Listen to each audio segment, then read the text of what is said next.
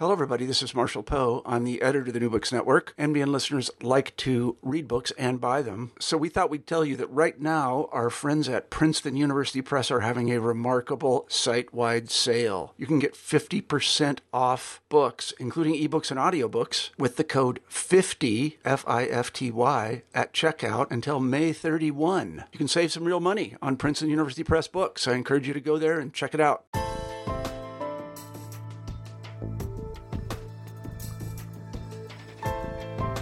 Hello, everybody, and welcome back to New Books and Genocide Studies, a podcast channel on the New Books Network.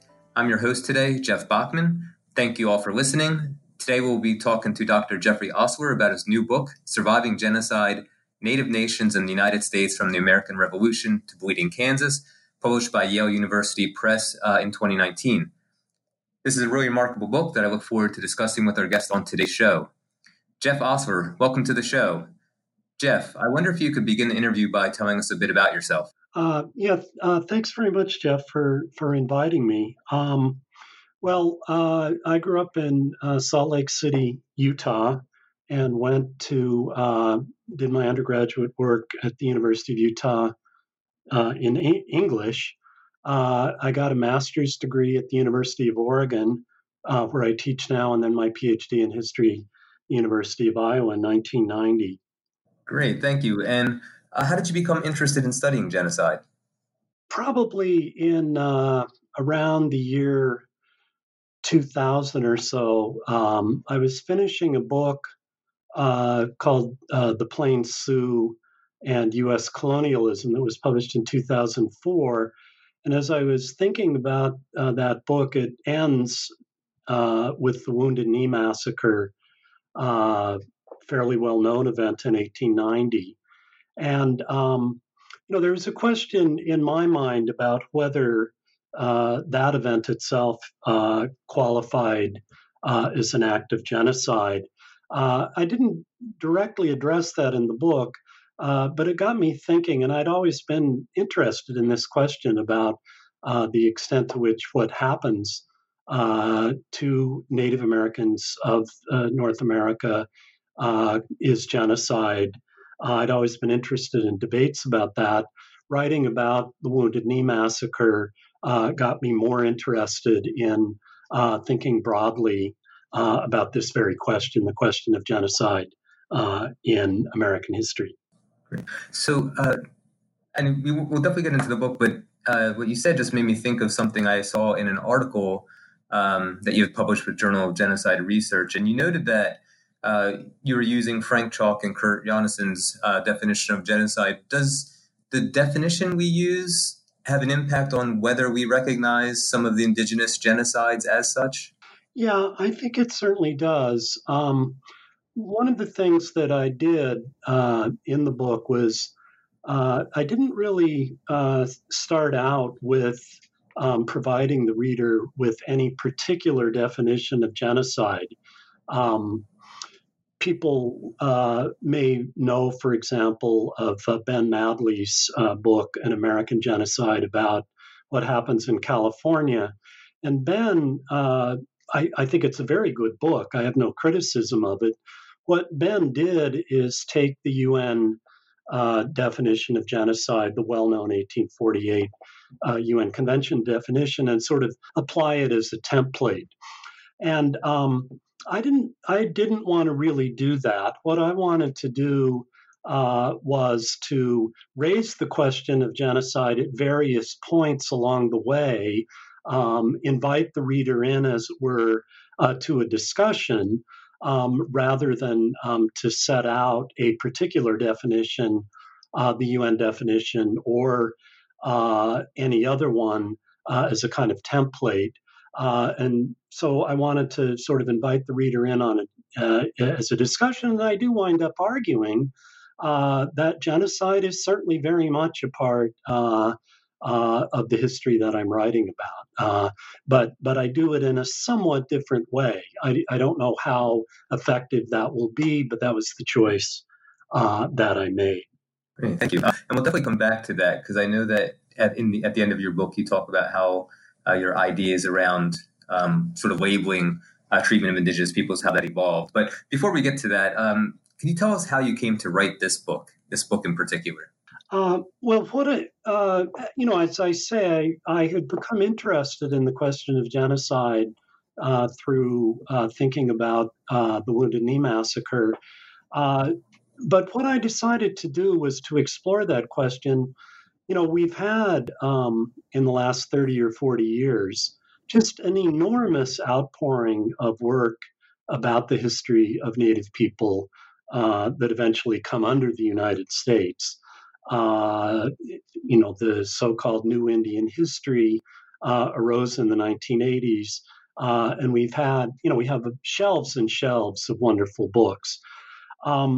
But what I thought was that what we don't have was a kind of overview, as it were, a kind of comprehensive overview of putting a lot of the work that we have together and then saying, let's create a comprehensive overview of what really was the impact on Native American people of U.S. expansion, if you will, or to put it in another way, what was the impact of settler colonialism?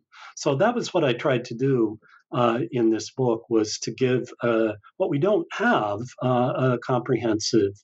I mean, it can't be completely comprehensive, but at least a somewhat comprehensive overview. In the way you just described your book, you referred to Native nations, and at the start of Surviving Genocide, you include a note on terminology, and terminology seems especially important in terms of the right way or most respectful or most to refer to people the way they want to be referred. And so, why is terminology? Why is it so important, and why are some terms more problematic than others when referring to Native nations? Yeah, no, it's exactly right. I mean, you want to be respectful always of what people themselves wish to be referred to as, and it's complicated. In my book, I'm probably writing about 40 or 50 Native nations, maybe more. And the terminologies for specific nations have changed. A lot of Native people got called names that in the earlier period that were not correct. I mean, they were maybe imposed on them by outsiders. They were distorted in some way or another. So a good example of this would be the Winnebago Nation. And they, for quite a while now, have gone on record as wanting to be referred to as the Ho-Chunks. I mean, that's in their own language is their name for themselves. So, I wrote about, when I wrote about them, I used that term, and there were many other similar examples. Thank you. So, beginning in the 16th century with your work and working forward to the mid to late 19th century, while generally maintaining a linear timeline with some shifting, did you confront any challenges to covering such a vast history of events and ideas? Yeah, I did. The geography of the book covers mainly the eastern part of the United States, east of the Mississippi River, which is a big geography. And then because I take up the policy of Indian removal that was enacted formally in 1830, and because Eastern nations were moved west of the Mississippi, the geography also involves a little bit of the territory west of the Mississippi. And so that it's a huge geography. I mean, it's sort of half a continent. And it did present some real challenges. One of the ways that I tried to meet the challenge of being clear as I was moving around different parts of the eastern part of the continent, as I was moving around, one of the things that I felt that I needed to do was to provide the reader with maps, just some people have a good sense of geography, others less so, but so they could follow as I was moving around. So I hope that works. Fortunately, the press was great about this. They wanted me to have maps, and I think there's probably 2022 maps in the book. And so I'm hoping that will help readers sort of navigate what is a quite complicated geography, many nations, people moving around a lot, and so on. I personally found the maps very helpful in sort of visualizing the geography of the where you were working on. So thank you for including them. That's great to hear. Yeah. Somewhat related question to the last one. What were the major historical moments and turning points that shifted relations, whether improving or upsetting relations between colonists and native nations? You highlight the Proclamation of 1763. There's Independence, the Northwest Ordinance, the Indian Removal Act, as well as many others. Can you talk a little bit about how these sort of episodes shifted these relations? Yeah. In the episodes that you mentioned, Jeff, let me take up a couple of them. One would be the Proclamation of 1763. This is where the British Empire drew a line roughly at the crest of the Appalachians and prohibited settlement west of there. The British Empire was never going to make that a permanent line. Native people thought that it would be, and certainly thought that it should be, but it certainly did have the effect of slowing down settlement, and it also had the effect of making speculation in lands west of that line uncertain. So there were many, many people, well-known, Thomas Jefferson, George Washington, who were speculating in lands in the West, and their title was uncertain because of the Proclamation of 1763. And I think really the significance of this isn't something that is new with me. I mean, I'm just drawing on what a lot of scholars have pointed out. But this, I think, is quite important for understanding why the colonists revolted against Great Britain, is that Great Britain was blocking what they sensed ought to be their freedom to have these lands. So, when I talk to my classes and ask students, well, why is it the American Revolution occurred? Of course, people will immediately say taxation without representation. Certainly that's real. But I also think a very important factor is perception on the part of the colonists that they're entitled to Western lands and that the Crown is blocking them. So that's very important, the 1763 Proclamation, its consequences. The other turning point that I would highlight would be the Indian Removal Act of 1830. That momentum for that had been building for a long time. I mean, one of the things I argue in the book is that this policy in 1830 didn't just show up suddenly. It wasn't Andrew Jackson was president and pushed it forward, but it wasn't just Andrew Jackson's baby. Other presidents had advocated for it. They were preparing for it to happen.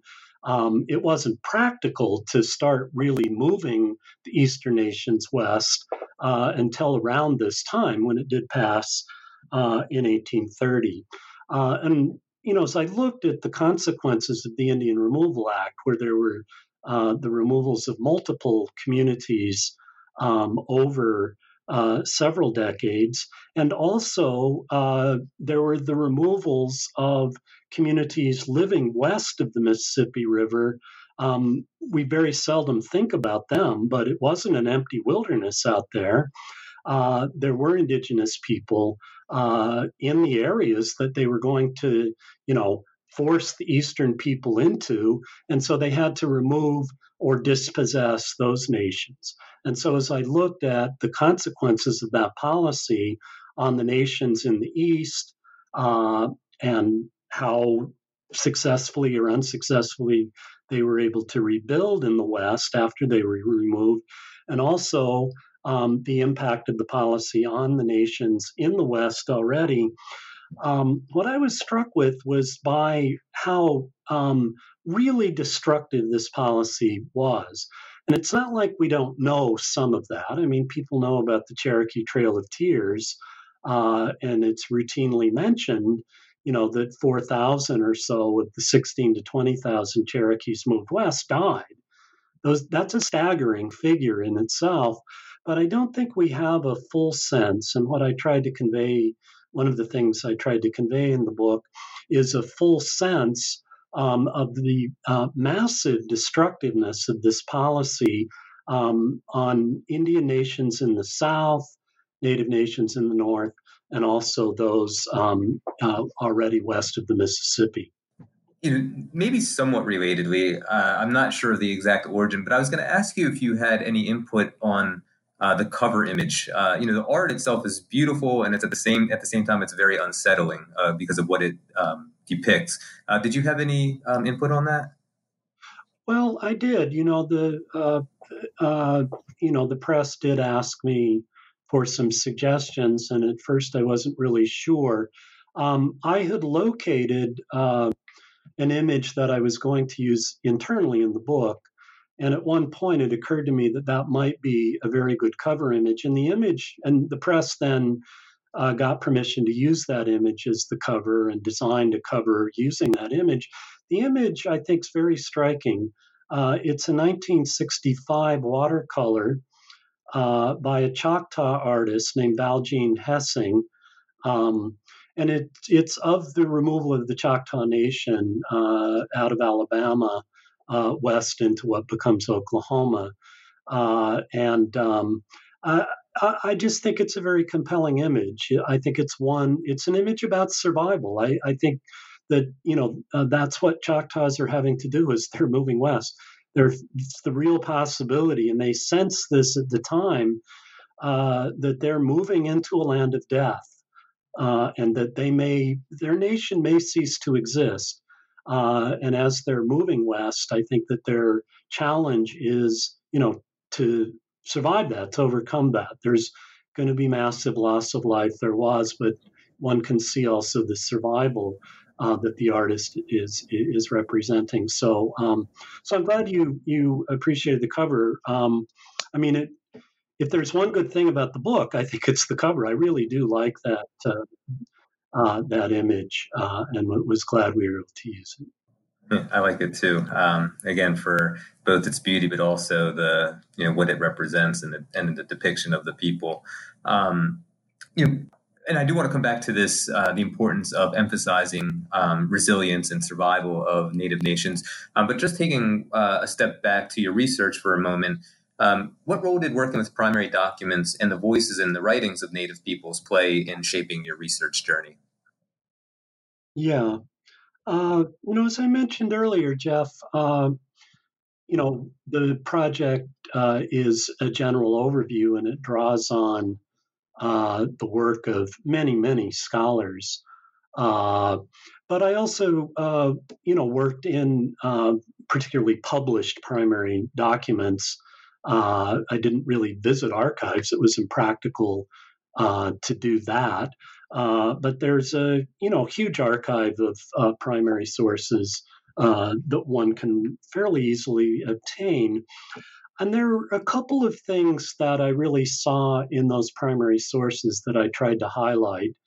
One of them was the many, many times in the historical record when leaders of Native nations, Native confederacies that emerge that are trying to resist U.S. settler colonialism, Native people saying many, many times something to the effect of the Americans or the colonists, we know what they're up to. And what they want to do is they want to take our lands, and in order to do that, they want to kill us all. They want to extirpate us, or they want to exterminate us, is often the language that comes out these are translations of what people are saying, but it's very clear in the record that that's what they're conveying. And so I came to term that an indigenous consciousness of genocide. And I think that that's really in the sources quite consistently, is that that's what many Native people, think the U.S. project is it is a fundamentally genocidal project, that's what they're up against. And, then they're having to think about how, to avoid that happening. So that's one of the things that I think comes through in the documents I worked with. And another thing that really comes through to me that I've also tried to highlight is as the U.S. policy of Indian removal is developing and being implemented, Native nations say many, many times to U.S. officials through petitions, through speeches, and so on, many, many times they say essentially, don't do this to us, we will be damaged. And they will say, you say that you're doing this for our own good. And that, of course, was the rhetoric by U.S. officials about Indian removal, that it was necessary to do in order to save, quote, save Native people from an otherwise inevitable fate to disappear. You had to move them west. And, Native people would be constantly saying no. The only way for us to survive, if you really care about us, is to let us stay where we are. And if you move us, it will be very destructive. And so they understood that, and they foresaw what in fact did happen. And so I think that's a very important voice to recognize. It's a voice that U.S. officials at the time completely ignored. And to some extent, historians since have ignored it. And I think that it really should be highlighted when we think about the policy of Indian removal. Thank you, Jeff. Connected to this idea of saving them and this sort of benevolence of U.S. officials, you talk about the quote unquote like good faith negotiations and offering Native nations quote unquote reasonable terms for their lands, and how these establishing the good faith negotiations of the U.S. officials would then be used to essentially justify quote unquote just and lawful wars when the Native nations resisted selling or turning over land to U.S. officials and to colonists. Can you talk a little bit about this? This is something I find really interesting in my own interest in what I think is a shared relationship between war and genocide that goes beyond just sort of shared time and space, and actually where the violence itself tends to blur lines. So could you talk a little bit about these quote unquote just and lawful wars and how they were justified by U.S. officials? Yeah, for sure. Well, here's what I have to say about just and lawful wars. The phrase comes from the Northwest Ordinance of 1787. And as you and I'm sure many listeners know, what the Northwest Ordinance did was set up a framework for admitting states in the Northwest Territory. The states eventually admitted were Ohio, Indiana, Illinois, Michigan, and Wisconsin. And the idea was that they would be admitted on an equal footing, is what the Northwest Ordinance calls for, and it creates provisions for that. So, it's I think, fundamental settler colonial text, is foundational to the U.S. about how the U.S. is going to organize these territories. Well, these are Indian lands that are going to be become territories and eventually states brought in the United States on an equal footing. So the Northwest Ordinance does have a clause in it about Indians, and it pledges the utmost good faith will always be shown to the Indians, and then it says that they will not be disturbed except in just and lawful wars authorized by Congress, is what the language says. And, historians haven't really looked at what just and lawful wars actually mean there.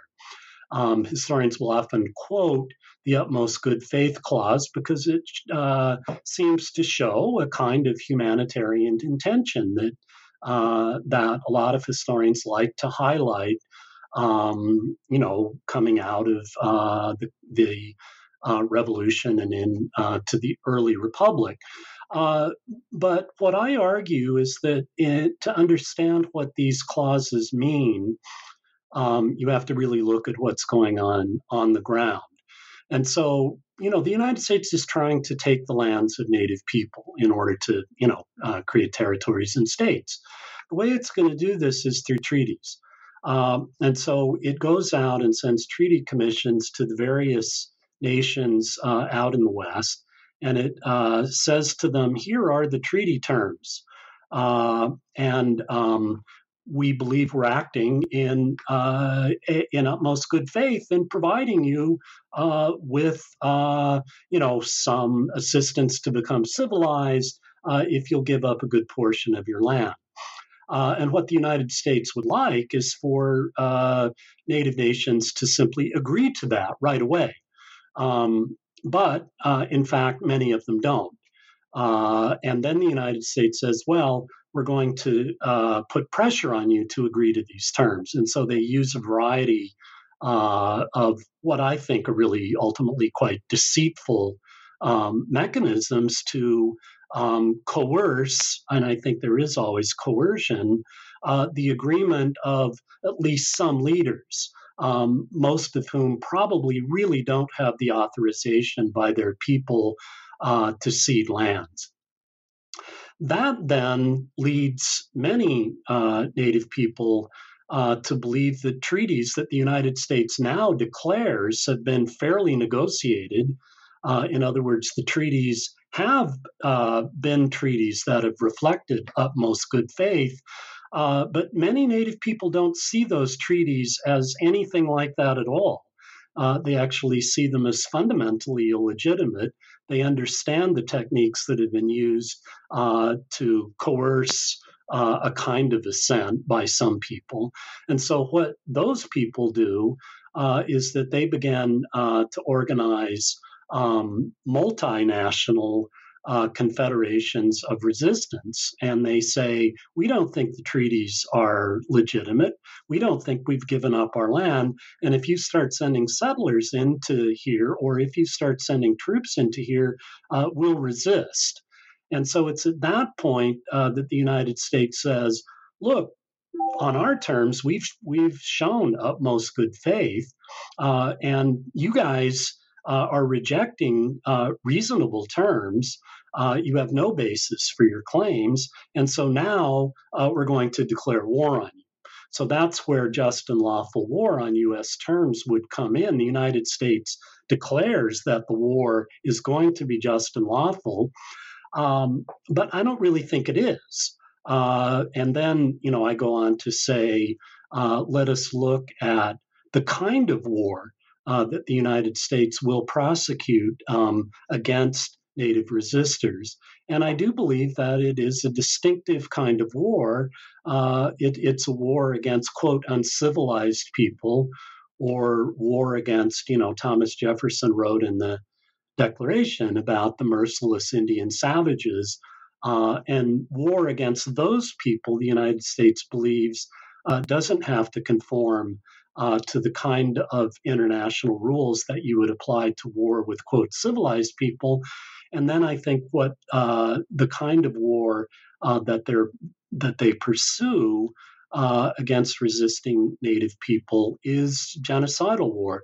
That is to say, war that involves an attempt anyway to surprise and destroy entire villages, of hundreds or even thousands of people, and to kill as many people as possible. Perhaps take a few people as hostages, but largely indiscriminate killing, which, in my view, meets a fairly common sense definition of genocide. I don't think the definitional question becomes particularly challenging when you're talking about that kind of warfare. Thank you, Jeff, for addressing especially that last bit, because some might respond, well, war is war, genocide is genocide. What made this war genocidal? And I do think you very sufficiently cover that in your book.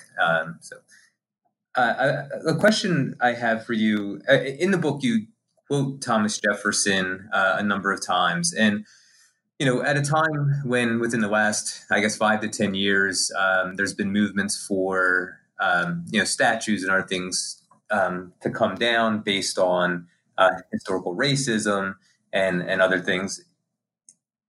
Through your research, do you think that we need to rethink how we celebrate some of our historic figures as related to their roles in the treatment of indigenous peoples in the United States? Yeah, I do think so. And I think there's some discussions of that are going on. They've been going on for a long time. Indigenous people in California particularly have protested, some of the statues that commemorate the missions. And here on my campus, we have a pioneer statue. There's some discussions about what that statue represents and celebrated at the time, and whether we want to keep that up there or maybe move it to a museum where we can contextualize it and educate people about what its purposes were at the time. So I do think that there are, and I think we're going to see more discussions about this. The discussions about Confederate monuments, I think, have stimulated this, but a lot of people are saying, yes, we've got a very serious problem, with celebrating the Confederacy, but isn't it an equally serious problem to be celebrating American leaders who, for example, spoke of the desirability of exterminating indigenous people? Jefferson talked that way, something that I think we need to think about more. Thank you. And I think these protests are testament to something else, which is, connected to the title of your book, Surviving Genocide, that Native peoples are, protesting against the commemoration of some of these individuals. Why were some Native nations better able to avoid or resist their own destruction than others? Yeah, that's a very interesting and frankly a challenging question. And it's something that I did as I was writing the book think about, and I have some things to say. I think there's two factors. One is location. At certain periods in the history, I think, depending on where people were, they were just simply more subject to forces of destruction. So, to give an example, during the period of removal in the 1830s and 1840s, the nations that were forced to move were those that were in the path of demand for their land by either enslavers in the South who wanted to extend the Southern cotton plantation regime, or in the North, in a different version of settler colonialism, one that was centered more on free labor and independent freeholders, but those people want land as well. But there were some areas where those lands weren't in such demand yet. And so, for example, settlers started moving north into the lower peninsula of Michigan fairly early after the War of 1812, and were moving up the Lower Peninsula. In 1837, there was a financial panic, and that sort of deterred settlers from continuing to go north. And so when you get up into the upper part of the Lower Peninsula and then the Upper Peninsula, and then when you get into some of the areas of Wisconsin, you don't really see huge demands on those people's lands. And so the pressure on them for removal is not as intense. Now, there are treaties that are forced on them that require them to cede some of their lands. This is to some extent anticipating future settlement. It's also because people are starting to want their resources, particularly their timber resources. And, it's not that they don't suffer during this period, but they aren't forced out of their homelands. And so location does become a variable.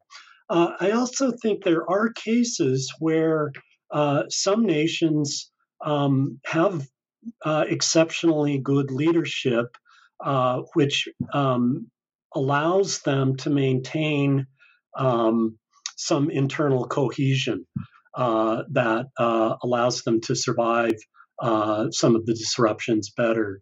And one example I give in my book that I think fits this is a rather small community of, a few hundred Kickapoos. There's other Kickapoo communities, but there's a particular Kickapoo community in Illinois led by a man named Kennecott, who seems to have, I don't know if it's exactly him or his people collectively working with him, but they seem to have maintained a community cohesion, and they are forced to Kansas, what eventually becomes Kansas. But it seems that they don't lose a significant portion of their population, and that they're able to rebuild an agricultural economy under difficult conditions without significant loss of life. Lots and lots of the other nations have significant loss of life that are moved into Kansas. And, I wouldn't want to, in saying, this Kickapoo community had, I think, exceptional leadership. That's not to say, all these other nations that suffered much larger losses somehow had bad leaders, and that's what explains it.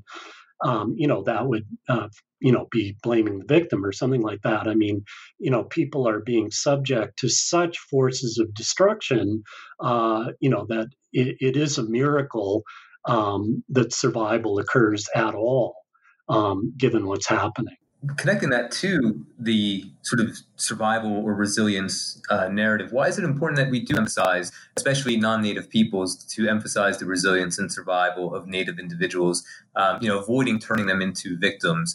And, some of these nations are still facing, threats to their existence today. So could you talk a little bit about that? Yeah, I mean, I think that's a really important point, Jeff. One of the things that I mentioned, the New Indian history starting in the 1980s, one of the points that has been stressed from that point on in the literature is, we need to create narratives that do not depict Native people as victims. Or sometimes it's put in terms of, we don't want declension narratives. We know that settler colonialism's goal, we know this particularly from, the Australians like Patrick Wolf and Lorenzo Veracini have called this to our attention. The goal is to eliminate Native people by one way or another. And one of the ways of eliminating Native people is ideologically or rhetorically or discursively by portraying them totally as victims who have disappeared. And even in quite sympathetic accounts of, say, the 19th century and the experience of Native people under the U.S., one can get narratives that do produce this sense that, Native people were destroyed, that they ceased to exist. And of course, this is so important to counter. Um, we need to recognize that we have close to 600 federally recognized tribes and many other tribes that aren't federally recognized, but have, tribal integrity, have the attributes of sovereignty which ought to be recognized. We need to know that, the history I'm writing about was a horrific history in for many people, but that people did survive, and they continued to face terrible challenges in the 20th century. But there's been a resiliency, and so many Native communities have rebuilt their populations. There's been a resurgence in Indian country. It's often dated, to the late 1960s, 1970s, that has many aspects and manifestations. One most recently, is the movement at Standing Rock of water protectors against the Dakota Access Pipeline. So, we need to recognize a continuity between, survival, as I'm talking about it, and many other people in the 19th century, and then, to the future, where we have things like what we saw at Standing Rock. Thank you, Jeff. We begin to wind down here. You began to address this a little bit at the start of our conversation, using the term genocide to refer to the treatment of indigenous peoples in the United States. At the end, when you do give an overview of the genocide and indigenous peoples in the United States debate, you mentioned that your own perspective evolved. Why did that happen? Or how did that happen? Yeah, in a way, it was an evolution. It was also a kind of back and forth. The primary goal of the project was to give an overview of the impact of the United States as it was expanding on Native nations. And that involves understanding what they were doing, to counter adverse impacts. And I often thought of, because as you know, and many listeners will know, the debate about, what qualifies as genocide, what the proper definition of genocide is, in many, many cases, not just in North America, but, in many cases all over, is very contentious. And there is a proliferation of definitions and always debate about those. And so, I was sometimes thought, well, maybe the best thing to do is not even to address, not even use genocide at all, one way or another, but just talk about forces of destruction was the term that I often used. And, I use that term in the book as well. But in the end, I did think that genocide was a part of the history that I was writing about. It was a big part of the history. Genocide wasn't happening every day. It wasn't happening to all of the different Native communities that I was writing about all the time.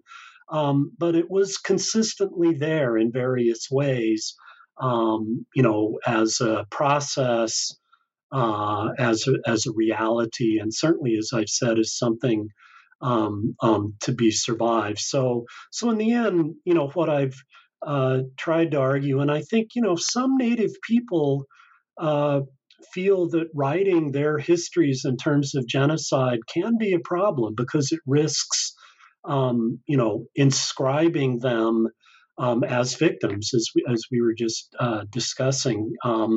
So, I didn't want to write a history that was just genocide, genocide, genocide. But I also, and there, as I say, many parts of the history where genocide isn't occurring, and there's other things that are going on. But I think it's against the background of the threat of genocide, which is more or less ever present, and then certainly does occur at various points and through various processes.